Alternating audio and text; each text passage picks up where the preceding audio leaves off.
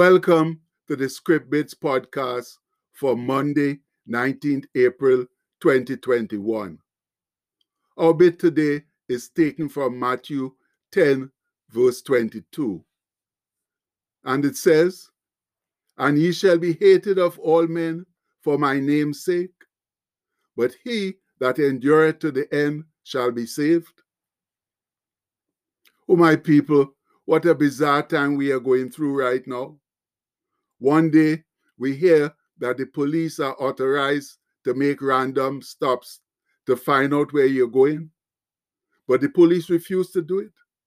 So the next day, we hear that that authority has been rescinded. The government and the medical people don't seem to be on the same wavelength at all, as there are too many conflicting statements on how to best handle the pandemic situation. But there's no way to fix it without a fair amount of consensus among all parties. And when you add all the controversy surrounding the vaccines, the whole scene is one chaotic mess. But let me remind us that as sincere believers in Christ Jesus, we always have him to turn to in times of doubt and despair. Life will never be easy or comfortable, especially when we are living for Jesus. But he has faithfully promised that whatever negative stuff we are experiencing in the world, we can always turn to him and receive his awesome peace and comfort that are way, way better than what the world has to offer. So, with all the bickering and dispute that's currently going on, now is definitely a time to turn to him for solace, comfort, and wise guidance. It's a time to remember his amazing words of promise, like these. "These things I have spoken unto you, that in me ye might have peace. In the world ye shall have tribulation, but be of good cheer. I have overcome the world." And we all know that those famous words come from John 16:33. Yes, friends, we know that's sometimes hard to understand and accept when our whole world seems to be falling apart.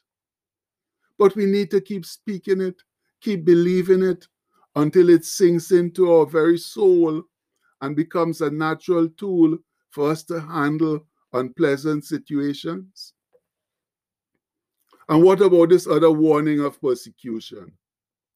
"Behold, I send you forth as sheep in the midst of wolves. Be ye therefore wise as serpents, and harmless or innocent as doves. But beware of men, for they will deliver you up to the councils, and they will scourge you in their synagogues, and ye shall be hated of all men for my name's sake. But he that endureth to the end shall be saved." And that's taken from Matthew 10, 17 to 20 and 22. And as the scholars explain, in the ancient Near East, the serpent was commonly regarded as the wisest of beasts. A cautious wisdom was necessary in order to deal with the fierce opposition that the disciples would face. And you know, friends, up to this day, the situation has remained the same. Believers have to be wise and cautious in their dealings with the world. In some places today, the persecution is just as bad as in the days of the early church. But you see what a huge difference the perseverance and strong belief of the disciples made in the world, despite the terrible odds they faced. And in our Western world, we don't even have an ounce of the persecution they face, yet we are always whining and crying about some petty nonsense. That ought not to be so, friends. We are supposed to be the salt of the earth and the light of the world, the ones to lead others to Christ and all the good benefits he has to offer. And please remember that nothing worthwhile is ever easy to accomplish. Now, listen to some more inspirational words of Jesus here for me now. If the world hate you, ye know that it hated me before it hated you. If you were of the world would love his own. But because ye are not of the world, but I have chosen you out of the world, therefore the world hated you. And that's taken from John 15, verses 18 to 19. Now that's something we too often forget, my fellow saints, that we are in the world, but not of the world. So let's stand up strong and face the world mano a mano now. Remember, Jesus has already overcome it, and we only need to keep the victory going with his help, obviously. And in what is known in some circles as the long version of the Lord's Prayer, you could find that in John 17. Jesus didn't only pray for the disciples, but also for us, modern day believers.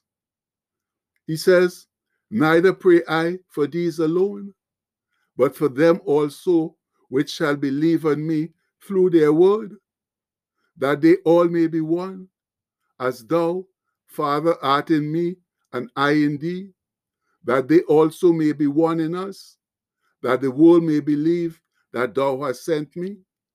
And that's taken from John 17, 20 to 21. You see that, my brethren?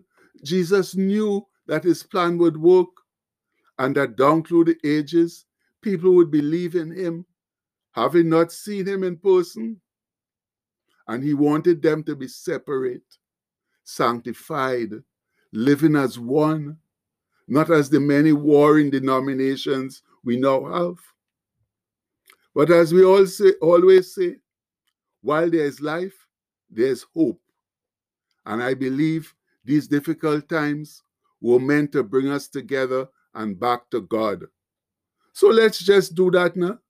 Be as one in sincere prayer and offer up what we term our Monday morning battle hymn.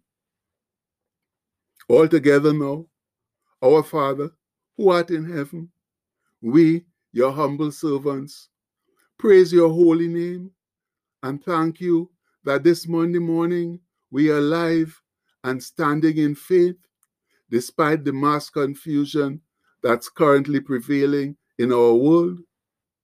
We desperately need your divine help, for you are the only one with the power to solve our many problems, namely the pandemic of COVID-19, the racial, political, and religious strife that's ignited worldwide, plus the many natural disasters that now seem more prevalent than ever.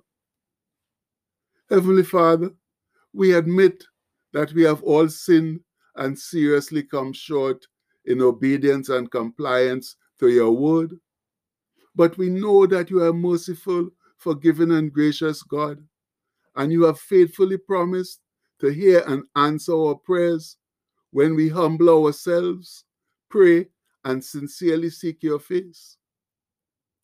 That's why we come to you now with sincere repentance in our hearts, pleading with you to give us, ordinary folks as well as our leaders, employers, and medical personnel, wise guidance and direction to bring our problems under control.